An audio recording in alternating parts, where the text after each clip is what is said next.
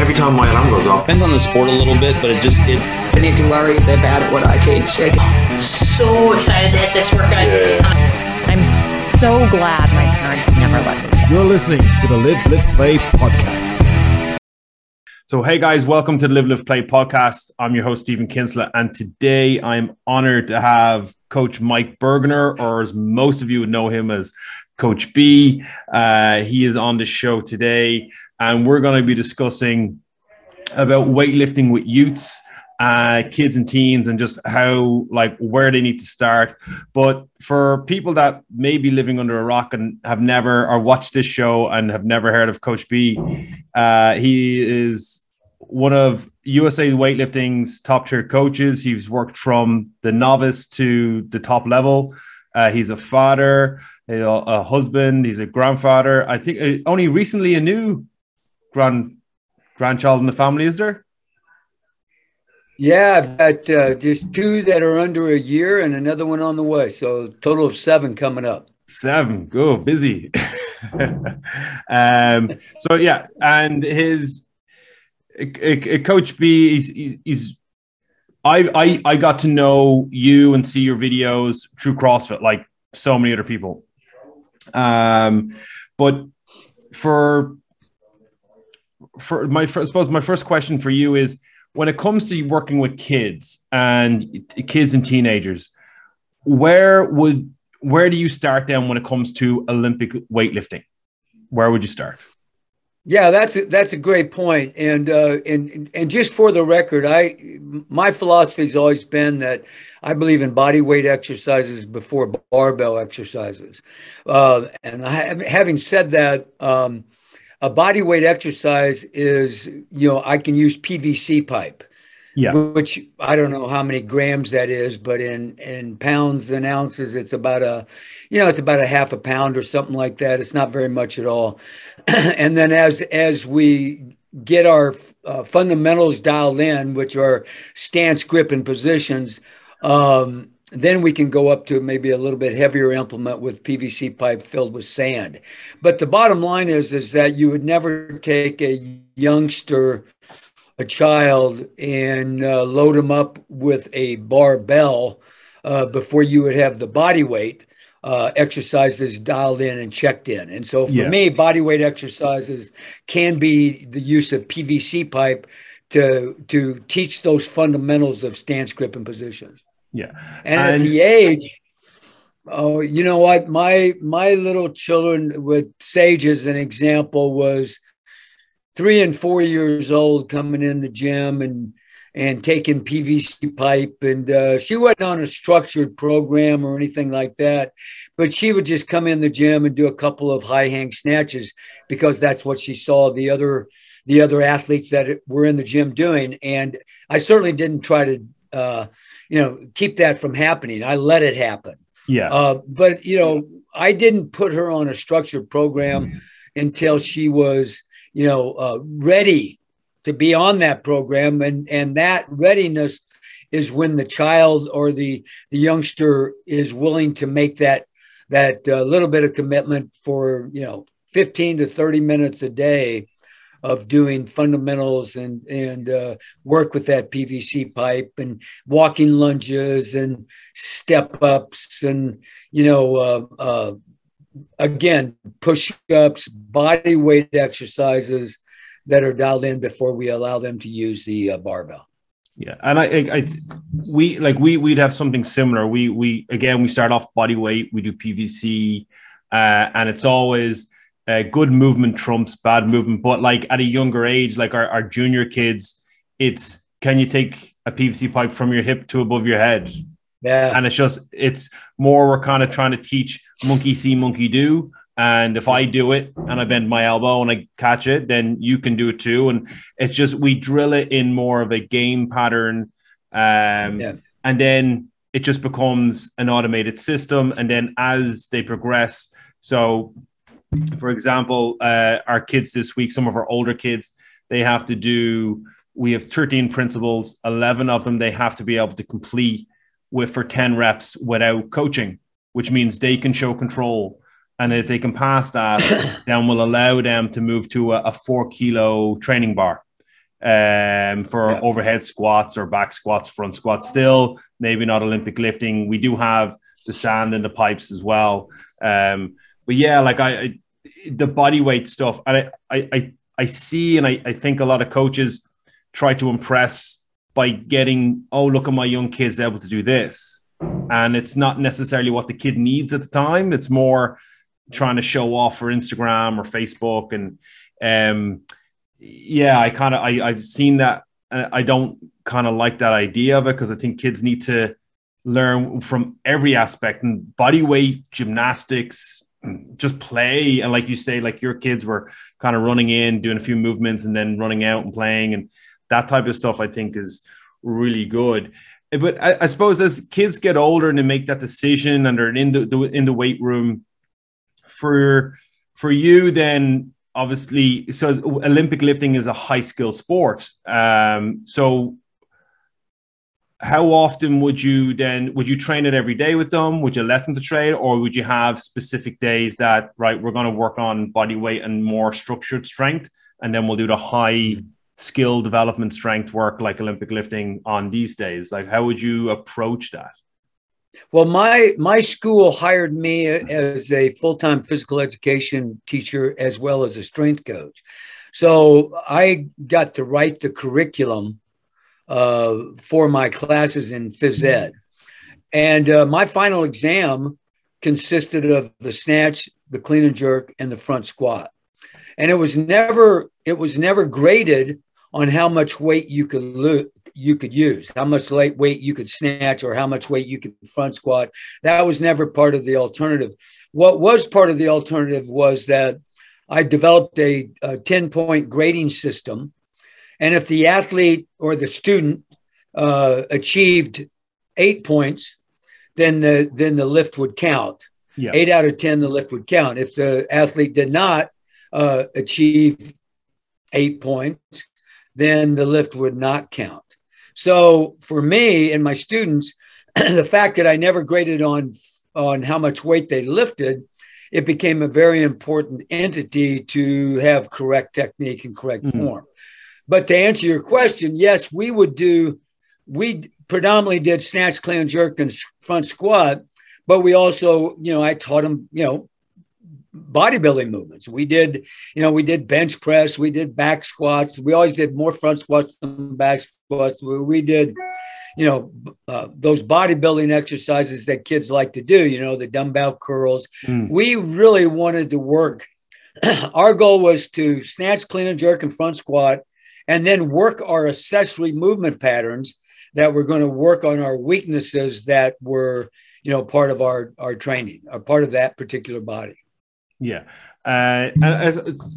So when you were designing that, like, how did you see the kids respond? I like the idea of just that the technique issue was to get your 8 points, you had to show good technique regardless of weight. Whereas, like some people, obviously, eventually you get to an age in the sport, in all sports, where, especially in lifting sports, where weight is the goal if you're looking to compete or get to the next level. How did you see that develop for the kids you worked with in the school system? How, like, their confidence, their body awareness? What was the kind of feedback you got from working with youths? Well, in my school, first of all, you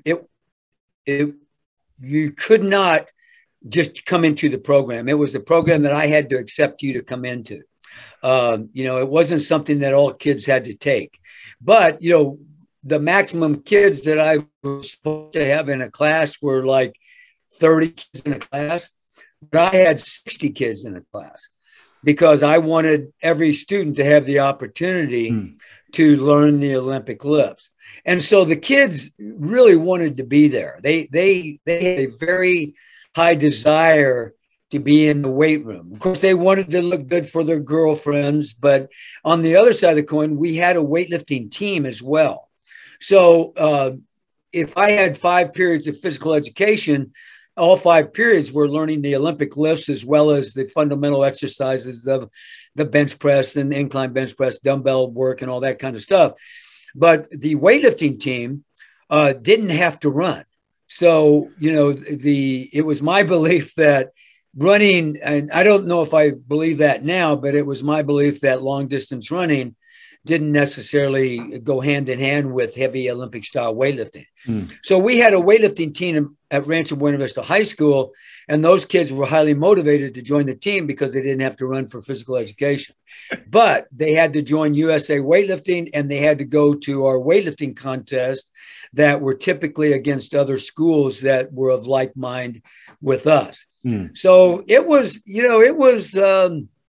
wasn't hard to get these kids motivated because they were basically self-motivated. And I didn't, I really didn't care how much weight they lifted. I just wanted them to be healthy and fit. We talked a lot about nutrition, but the most important thing for us was to work on the fundamentals of Olympic weightlifting. They were taught the stance, grip, and positions of the Olympic lifts and the snatch, the clean, and the front squats. They were given points of performance that they had to meet. And at the same time, that was the same for bench press and incline bench press and dumbbell curls. But we really hung our hats on the Olympic lifts. And that was my philosophy of being a teacher and a coach. And my weightlifting program was probably the most sought after program in the school that we had. People really liked the discipline. They liked the structure. These kids are all getting testosterone and estrogen in their bodies, and they wanted to look good for their girlfriends and their boyfriends. And so it was a very disciplined class, but at the same time, it was a lot of fun. They enjoyed it. And I think that the discipline aspect is really because we've set rules in the gym. There's certain things we expect you to follow. We want you to have fun along the way. But what I also find is that when you teach a kid, any kid, even kids that don't play sport, that they can be strong at something, there's a mindset there. There's a mindset switch. Their confidence, they're competent in movement. They're more confident. And then even especially, I'm sure you've witnessed it, but I find that when young girls show how strong they are, it's a whole other ball game. It's just like a light bulb moment for them that they can do so much more. Did you see that? Like currently now between our 10 to 12-year-olds, I say our girls, like technique and weight, and I know weight's not really an issue, but they kick ass on the boys. Yeah, there's no doubt about that. The boys are like gorillas in a donut shop, right? They all they want to do is bull their neck and bubble their snot and lift as much weight as they can lift, and they really don't care what the technique looks like. And as a teacher and an instructor, I had to rein those guys in, but the girls would listen. Yeah. And, the fact that there wasn't any heavy requirements on them to lift heavy weights, they loved that. So it became like gymnastics and weightlifting, I mean, the idea that these kids could go and do full movement patterns, where every muscle group in the body was going to be worked, and yes, they wanted to look good in their bikinis in the summertime. There was no doubt about that. And as they started getting older, these kids are 16, 17, 18 years old. The old hormones are just flowing and they want to look good. So whereas the boys, they're really just gorillas, and the girls are like ballerinas. They really wanted to please me, number one, but they were really concerned about their grades. And the fact that they scored 8 with technique, even with the PVC pipe, got them an A. They were all over that. And then once that they got their confidence and they started lifting heavy weights, the old progressive overload system kicked in. And the next thing you know, these girls are snatching body weight and clean and jerking 1.25 times body weight and scoring 8, 9, and 10 on that technique scale. And of course, the boys are snatching 200 pounds and scoring a 3 or 4 and not having it counted. Yeah. That just infuriated them. But they learned that if they got good technique, they could also snatch 200 pounds and have it count. So they learned you just had to make them believe that you were serious about their technique and how you were going to grade them. and what you would accept and wouldn't accept. Yeah. And with you being in the school as a teacher, would their overall grades and all other subjects, would that matter about them being on the team? So if they weren't performing in everything, you'd have a chat with them as well? Oh yeah, my my grade counted just like a math grade counted as well, and a lot of the sports teams would send their athletes to me during the period 1 through 5 time period. Now, period 6 was always for athletic PE. That was always during football season. The football team would come in after school and I would work with them after school. But 6th period, and the teams that were out of season, like the basketball team or the wrestling team or whatever, they would all come into my class. Well, it was the same requirements for them. And I had the backing of all the administrators, the athletic directors, the guy that hired me, and the coaches all wanted their athletes to be stronger. And they loved the idea that they didn't have to work with them, but I got to do the work. Mm. And so they totally bought into it. And with the other, so you got you the football teams and the wrestling and stuff, there's I competed as a lifter for, I'd say, 3 years. It wasn't very good, but I loved the sport, and I loved that it was so hard to master, and it takes time and discipline. You got to be willing to put your body in it, and you really got to do more than just turn up. You have to be switched on as well. Right. The benefit of teaching Olympic lifting to so many people, I suppose most sports, I think nearly every sport can benefit from learning even parts of the Olympic lifts, because it's showing triple extension. It's an explosive movement. It's speed plus power, speed plus strength, creating more power, and especially in a collision sport, you need it. Did you always put the Olympic lifts in for all the other sports, or did it vary depending on the sport? No, every sport. There wasn't they hired me because of my expertise in the Olympic lifts. They didn't hire me to be a powerlifting coach or a bodybuilding coach, which we taught. I mean, kids are vain, right? They want to look good in a bathing suit, and in their street clothes and so on and so forth. So, and I understood that. But my emphasis, the final exam wasn't on the bench press. The final exam was on snatch, clean and jerk, and front squat, not back squat, but front squat. And it didn't matter how much weight you lifted. That was the selling point. But you had to get an 8 points out of 10. Out of 10 possible points, you had to get an 8. And when you got that 8, you got an A. It was that simple. Now, there was a lot of other things that were involved in it, like you had to dress out every day. You had to be on time. There was points that were taken off if you didn't dress, or points were taken off if you were tardy. But you could also come in at lunchtime and lift and make up those tardies or make up those non-dress out periods. So I gave them every opportunity to be successful. Yeah. And if, everybody has brain farts, we all have bad days. And so if you had a bad day, well, you can come in, before the grading system's over with and make that bad day into a good day and still get a good grade. And obviously you had rules, and if people weren't in the right gear, if they were late. So I'm a firm believer in discipline and hard work, but where did that come from? Just how you learned sports and how you learned and your career, or have you always been disciplined? Ever since I was a young lad, I've been very disciplined. My dad was a very disciplined man. He was a coal miner and a farmer, basically.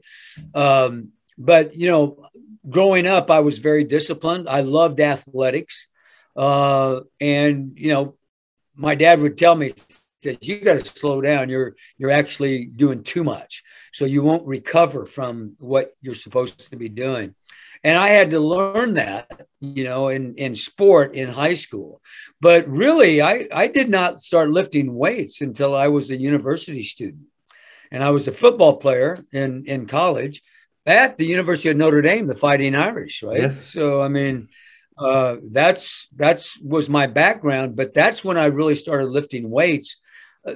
when I was growing up in high school, I'd do push-ups and sit-ups and lunges and that kind of stuff. But my dad didn't believe in allowing me to lift heavy implements, shoveling cow shit and, shoveling coal and that sort of thing would make me strong. And that was his belief. But when I went off to the university and they wanted me to gain 20 pounds, then weightlifting became a very important part of my development.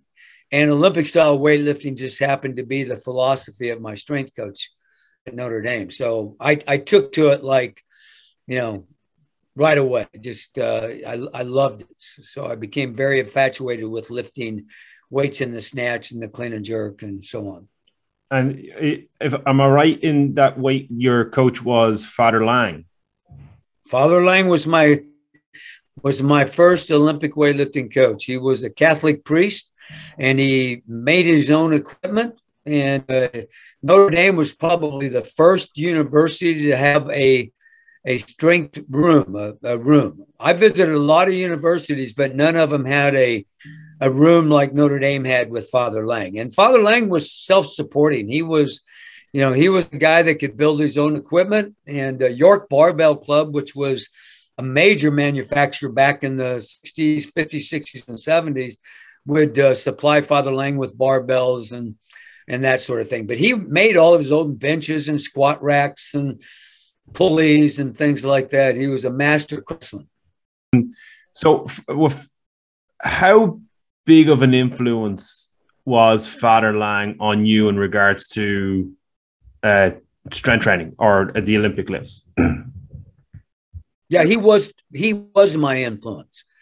He was my first coach. He was the guy that set the wheels in motion, so to speak, of directing me to the path that I'm at. I mean, I'm basically retired now, but the bottom line was if it hadn't been for Father Lang, I probably would have never gotten into the depth of strength training that I have now. Notre Dame had a weightlifting team that during the off season of football, I would take a group of 10 athletes, and we would travel all over the Midwestern United States, and we would compete. And even as a freshman at Notre Dame, Father Lang saw the potential in me as a coach, and I was the coach of the Notre Dame weightlifting team, even as a freshman. So I ended up coaching, sophomores, juniors, seniors, and even graduate students.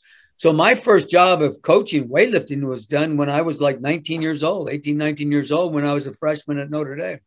Wow. So Father Lang was everything to me. He was everything. But he saw a lot of potential in me. He saw the discipline. I mean, I would get up at 4:00 in the morning and go over to his gym and work out. And I asked him for a key to the weight room. And I was the only student that Father Lang ever gave a key to his weight room so that I could go in and train at 4 and 5 o'clock in the morning. Wow. That's discipline. So 4 o'clock. I was extremely disciplined. And there was a lot of, there was another guy named Louis Fournier. He was a football player as well. And Louis and I were the only two guys that would go over in the morning and get our workouts in before we would go to classes. We'd go work out, we'd come back and shower, we'd go have breakfast, and then we'd go to classes. And in the off season, we'd have another workout. We'd have another workout in the evening, after school. I mean, after classes were over with. Because I think there's a moment in a lot of people's lives when you meet someone and they have that kind of hook on you. And like for you, Father Lang, I had a coach, his name was Mike Hollis. And it just from day one, it was an instant respect, because the only way to earn his respect was for me to do the work that was required for me to better myself. And I remember that he was a basketball coach, and Ireland's not the best in the world at that sport. But one of the stories that he told me, I told him, he came he was visiting from North Carolina. He came in and he was like, "How are you doing?" I was like, I'm doing okay. He's like, "Did you make the team?" And I was like, "Nah, it's politics." They only want people from certain areas. They don't want people from where I'm from. And he goes, that's bullshit. You weren't good enough. And I was like, no, I was good enough. I could beat those players hands down. He's like, you weren't good enough. You weren't good enough to impress them or for them to overlook where you're from. Go back again and do it harder next year. And like, if he could say whatever he wanted and that would make me work. And next year, guess what? I got on the team. And it wasn't because of where I was from. It was because I worked my ass off even harder because I had to earn it.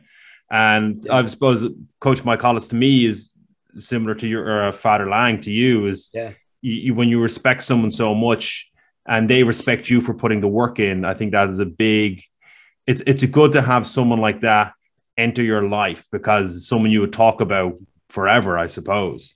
And then maybe I'm sure people have that same thought of you. And I hope some of my kids eventually, when they're older, might have it of me if I'm doing a good job. Well, that's what we can hope. And, you know, and the other thing is too, is that Father Lang was the type of guy that, you know, he would never ask you to do something that he wouldn't have done or he hadn't done already. You know, and he was that type of leader. He was a lead by example type of a person. And my whole life I've had those kind of guys. My football coach at Notre Dame was Ara Parsegian, and he's the guy that taught me about the fundamentals of teaching. You know, I mean, it doesn't matter what it is. It could be football, baseball, basketball, weightlifting, track and field. There's fundamentals that have to be met. And so you work the fundamentals every day and you work the drills and skills every single day. It's not all day long, but you take a period of time, 15 minutes a day, and work those fundamentals and skills and drills. And over time, that skill level, it builds. And you have weightlifting is beautiful because you have progressive overload. You can start with the barbell and add sand to it and then add pipe to it. And then, you know, get a training bar and, you know, and you progressively overload, but you never go to one step before you've mastered that first step. Yeah. So in my world, mastering the PVC pipe, you master the PVC pipe, you master the barbell. And that's what Father Lang taught me was, you know, you don't start at trying to bench press 300 or squat 300 or 150 kilos. You start by doing the PVC pipe you work on that ankle, knee and hip mobility and that shoulder mobility. You learn that first before you put all the other things into action. And he was the one that taught me that mobility, speed, and strength in that order was what the Olympic weightlifter needed. And really all athletes. I mean, the football player needs mobility. He needs speed. He needs strength. And Olympic weightlifter is no different than any of the volleyball athletes, the basketball athletes. They're all the same. You need that mobility, speed, and strength, and you need to teach the fundamentals of stance, grip, and position. You get all that action worked out, and it just carries over to your sport of play. And when, like, again, coming back to kind of the kids, like one of the things I know, like I learned from Jeff was there's two types of faults. There's efficiency faults and there's safety faults. But Olympic lifting is so technically driven. When you're working with kind of younger athletes, I know with older athletes, it's easier to be more technical and to your wording. But when it comes to working with kind of kids or young teens, what would be, how would you simplify it to the point where you're not overcomplicating it for them? Yeah, that's a great question because just a real short story that my first job at teaching high school kids at the school that I finally retired at, I was teaching 15, 16, 17-year-olds, and I was teaching these kids about ankle, knee, and hip extension with the barbell. And these kids' eyeballs were that big around. They ankle, knee, and hip extension. What does that mean, coach? And after the class was over with, I had this young lady come up to me and she says, Coach, you're confusing everybody. She says, you know, you talk about your arms are like ropes and that you ankle, knee, and hip extend to create momentum on the barbell. And I said, yes, that's right. She says, well, why don't you put it in simpler form? And I said, okay, what would you tell me to do? She says, just tell them to jump. And that's how I started teaching. From that time on, I taught them how to jump. So the jumping action is the action that creates speed and velocity on the barbell, not the pulling action of the arms, but the jumping action. And then she brought out this jump rope. And on this jump rope, there was a weight hanging down the jump rope. And she says, Coach, there's your arms, the two arms of the jump rope, because the weight was hanging, I cut the jump rope in half and the weight was hanging down. So it was only like a two and a half kilo plate. And she says, Joe, you keep talking about your arms are like ropes. Well, so what do you do when you jump, Coach? I said, well, I bend my knees and I load against the ground and I jump up. You mean like this? So she went down and she jumped that weight up. And what happened to the weight? It became weightless. It just went right up because of that explosion against the ground with that jump. Now, she could have said, or I could have said ankle, knee, and hip extend, and the visualization wouldn't have been the same. Yeah. But when she told me to jump that barbell through that range of motion to create acceleration and elevation on the barbell, it was like, OMG. And that 15-year-old taught me a valuable lesson that day. And that was probably 50 years ago. I mean, it was really an amazing lesson. I've used that technique to teach Olympic lifting. I've literally put a 1 kilo plate on a skipping rope and go, it's not about your arms. But I never said just jump. I was always still, but also that anyone at any age can teach you a lesson, I suppose, is a really good one to be open-minded. Well, you have to be open to do it. And everybody teaches a lesson. I still learn. I'm almost 76 years old and I'm continuing to learn still to this day. But I open myself up to that as well. Yeah. And a lot of coaches think that their way is the only way. And I've never thought that. I'm always looking to improve. But I haven't, in 50 years, I haven't been able to improve on jump. It's not about jumping high either. That's the other thing. You have to teach that. You have to teach them it's not about jumping high. It's about jumping hard, driving hard against the ground. And I just teach the jump because it's the double knee bend and the scoop or whatever you want to call it that gets that range of motion going and that bar to become weightless, so to speak. And it's every kid will get it because every kid knows how to jump. And it's a really simplistic way of teaching a very complicated movement. And like you say, if you're open to learning, and I suppose to a point, everything works. Every program has a benefit, but what's the best benefit for the kid or the teen?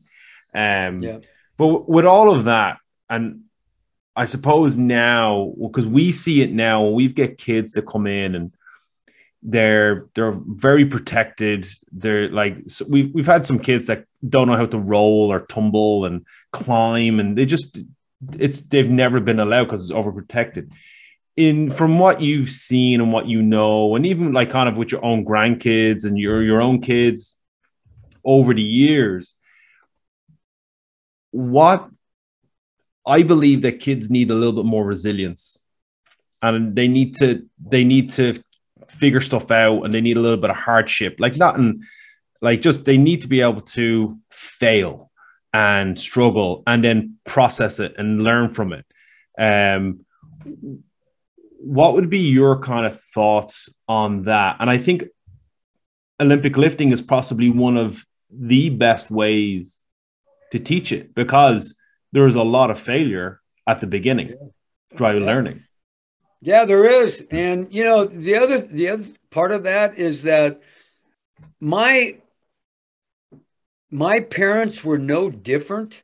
I guess that, I grew up in a time period that, corporal punishment, spankings were given. My own children were given spankings. Today, kids aren't given spankings very often. I mean, my daughter spanks her kids, and my son spanks her kids, but in love. But the bottom line is that the parents, you have to meet with the parents, and open house was something. The parents would come to my weight room, and I gave them my philosophy, and I told them that if you didn't want your students to be, but if you wanted your students to be coddled, that they should not be in my class. Yeah. I'm a former Marine. I spent 10 years in the United States Marine Corps, and I was not going to coddle students, and I didn't coddle my own kids, and I tell them that. So, for the most part, I would say 95%, 90, even 99% of the parents, once that back to school night came in, the teacher parent meetings, and they've met me and they saw that I had the interest of their kids at heart. And yes, I was going to be tough on them, that I wasn't going to baby them.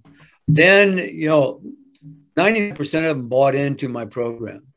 That didn't mean I didn't have trouble, because I'm a dumbass. I mean, I make mistakes, and and I'll say things that might be hurtful for somebody, but I also apologize for the mistakes that I make. If I do something stupid, then I'm going to say I'm sorry. I didn't mean to come across that strong, or maybe I hurt her feelings because whatever. But it's for her own good. I have her interest in mind.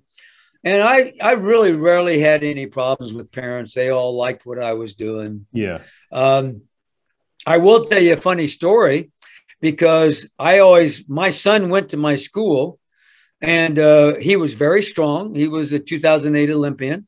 And I always talked about him using Longhorn steroids. And my school, our name was the Longhorns, Rancho Buena Vista Longhorns. So Longhorn steroids, I would tell my students, Casey gets strong because he uses Longhorn steroids.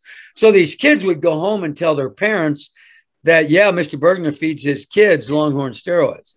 Well, the parents would call the principal, the headmaster, I think in your school system, and they came down to me, and they said, you can't be feeding your kid Longhorn steroids.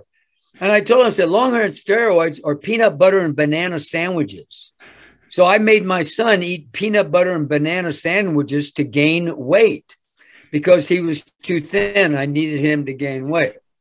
And they laughed. They thought that was the funniest thing in the world, but they didn't understand me. They thought, oh my God, the strength coach is feeding his kid Longhorn steroids. What does that mean?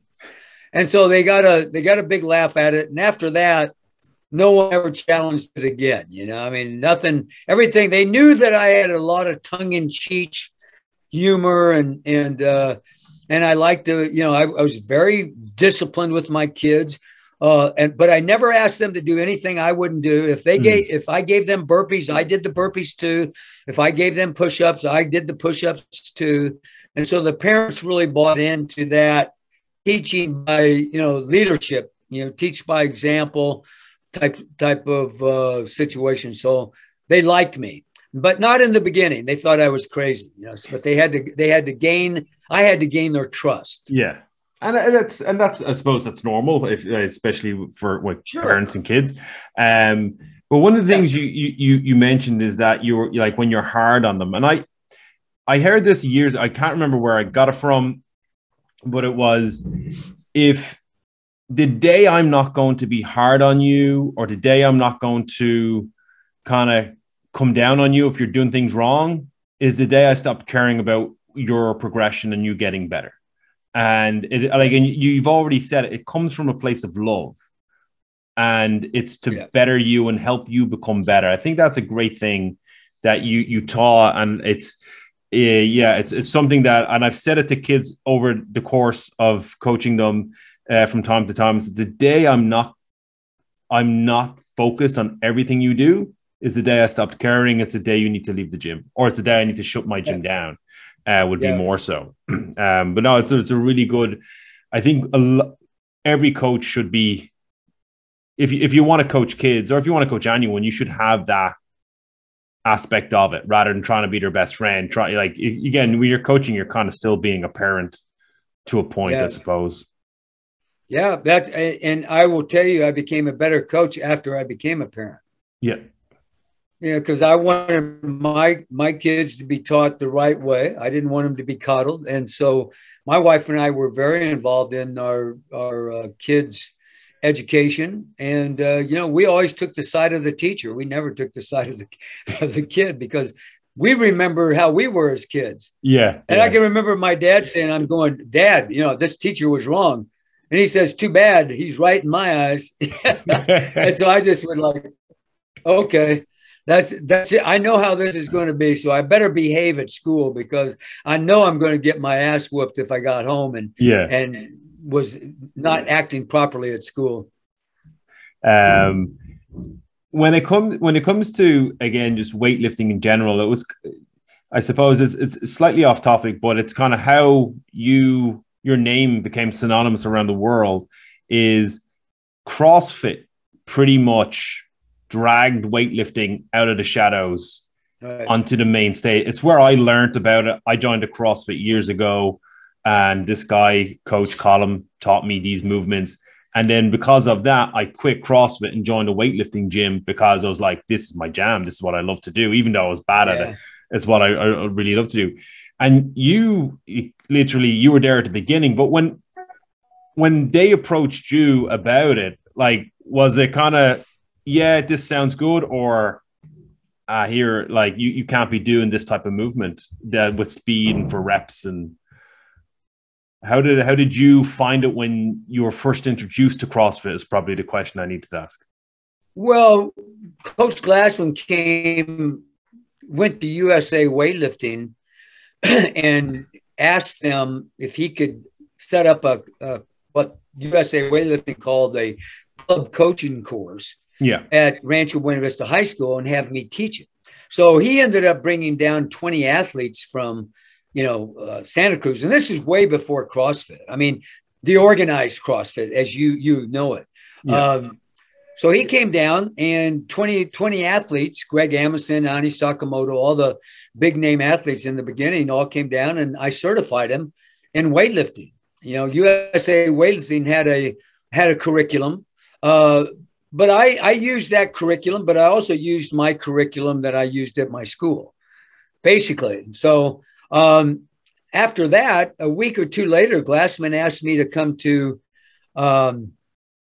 Colorado with him to teach some first responders, Marines, Navy SEALs, police officers, firefighters, part of CrossFit. He had this idea of what CrossFit was all about. And he wasn't going to make a living. He wanted to sell his curriculum to these first responders. That's what he was trying to do. But when we went to Colorado, there were 50 first responders that attended our class.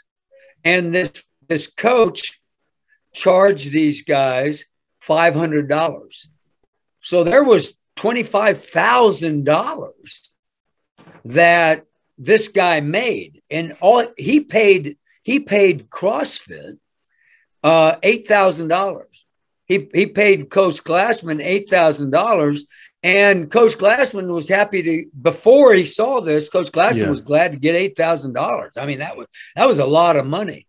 So after he saw that, he called me up a week later and he says, "We're going to start doing seminars in Santa Cruz once a month. We're going to charge $1,000 and we're going to cap it at 60. So every month he started in on these seminars, and I would drive up to Santa Cruz and I would do my 3-hour spiel on CrossFit. And all of a sudden, this thing just took off. So then the next year, after 1 year, the next year he comes to me and he says, "We want you to do your own course." And I was still heavily involved with weightlifting. This was like 2006 and 7. And in 2008 was coming up. I had athletes that were going to make the Olympic Games in Beijing. So I started traveling around around the United States. I did 5 in 2007, 5 courses in 2007. And USA Weightlifting saw all these courses I was doing. And then 2008, I did 10 courses. In 2009, I did 40 courses. And I did them all by myself. So I was the resident expert, and all I did was take my curriculum at Rancho Buena Vista High School and put it into a 2-day course. And my course has always been about fundamentals and skills and drills. It's always been about that. So when USA Weightlifting saw that this was happening, all of a sudden we started sending athletes that didn't necessarily want to do Isabel and Grace at those high numbers. You know, they wanted to do weightlifting because they found out they had never heard of weightlifting before. They didn't think that they could do weightlifting. So CrossFit brought in this idea that everybody that's involved with fitness can do the Olympic lifts. And Greg Glassman loved the Olympic lifts. He liked the snatch and he liked the clean and jerk.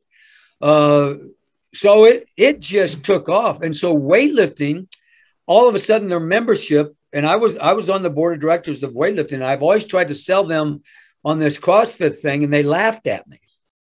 They thought I was crazy. But then all of a sudden they saw the numbers. Their membership went from 3,000 members to over 40 and 50,000 members, all because of CrossFit. Yeah. All because of CrossFit. And it just introduced more people, young kids, into the sport. And, you know, CrossFit, I mean, Matt, you know, you take Matt Frazier was a weightlifter before he was a CrossFitter. But, you know, Catherine Nye was the CrossFitter that became a weightlifter. And so you take a look at the USA weightlifting teams today, most of those kids started out in CrossFit. And, you know, and so CrossFit did a lot for, you know, bringing weightlifting back to the world, you know, as I say it. If it wasn't for CrossFit, I think it would still be a Neanderthal sport. Yeah, because I learned it through CrossFit, and then I remember there was a lot of resistance from weightlifting, because I remember joining a weightlifting gym and I got an awful lot of slagging for roasting for being a CrossFitter. But now, again, a lot of those guys ended up doing CrossFit or trying CrossFit or been more welcoming to the CrossFit community, which I think has really helped a lot of sports. But weightlifting is probably one of the biggest sports it has helped grow, because it really has. And it's you know, once you get past the Isabels and the Graces, you know, how many reps can I, you know, how many seconds does it take me to do 30 reps or whatever it is? But you're only using 45 kilos, 43 kilos or something in the snatch, and 62 kilos in the clean and jerk. I mean, to the weightlifter, I mean, really, that's not very much weight. And my daughter-in-law, Natalie, was a 2008 Olympian. And first time she ever did Isabel, it took her 7 minutes and 30 seconds to do 30 reps, because she was so dialed in on her pre-setup. You know, I got to set up the right way. I've got to do everything the right way. And then about a week later, after she you know, did that first 7 minutes and 30 seconds, a week later, she did 30 reps in 2 minutes.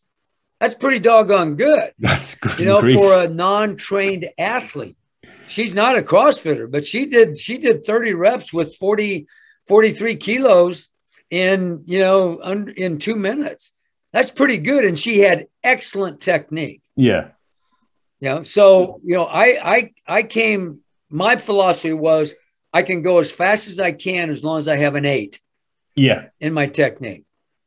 So, but I've had to learn that Josh Evers, one of my first athletes who could snatch 125 kilos, he became a CrossFitter, and he did a Isabel in sub 60 seconds. But it was a rounded back, stiff-legged deadlift muscle snatch. It was the ugliest thing you'd ever want to see. But he was so strong and athletic that he could get away with it. So the weight wasn't a problem. The weight wasn't. You're not snatching 100 kilos when you do Isabel. Yeah. Or Grace. You're not getting up there in that weight. I mean, I know there's people that do Grace and Isabel with a little bit more weight, but still, the bottom line is that I had to grow with that. I had to learn that. But my philosophy to this day still is, if I'm going to do Grace and Isabel, I'm going to do an 8 or better, or the rep doesn't count. That's just me. Oh, that's brilliant. I love that. I know I don't want to take up too much more of your time. I have one more question, one more kind of thing. And I've seen this a lot, and I've heard the stories as well, of you're a fan of the burpee. Well, the burpee is a great word for me because it's used with humor. But if I'm speaking with you and I watch you all of a sudden keep your eyeballs off me, and now you're starting to look around the room, or you're looking at your buddy and your whatever, then I always had the trigger term burpee. And the burpee, if I ever said the word burpee in my class, the class had to yell out, "Yay, burpees." And if they didn't yell it out, I knew they weren't paying attention to me. So the motivational consequence was they had to do burpees. So, I mean, I would be lecturing a class on the fundamentals of the snatch, and all of a sudden I'd see that, okay, I've got these 15, 16, 17-year-olds, 18-year-olds in my class, and they're young and they're paying attention, but then all of a sudden they start looking at their buddy and they're starting to, "Hey, what are you going to do tonight?" type thing. And then I just say, "Well, what about burpees?" And if half the class yelled out burpees, I knew the other half of the class wasn't paying attention.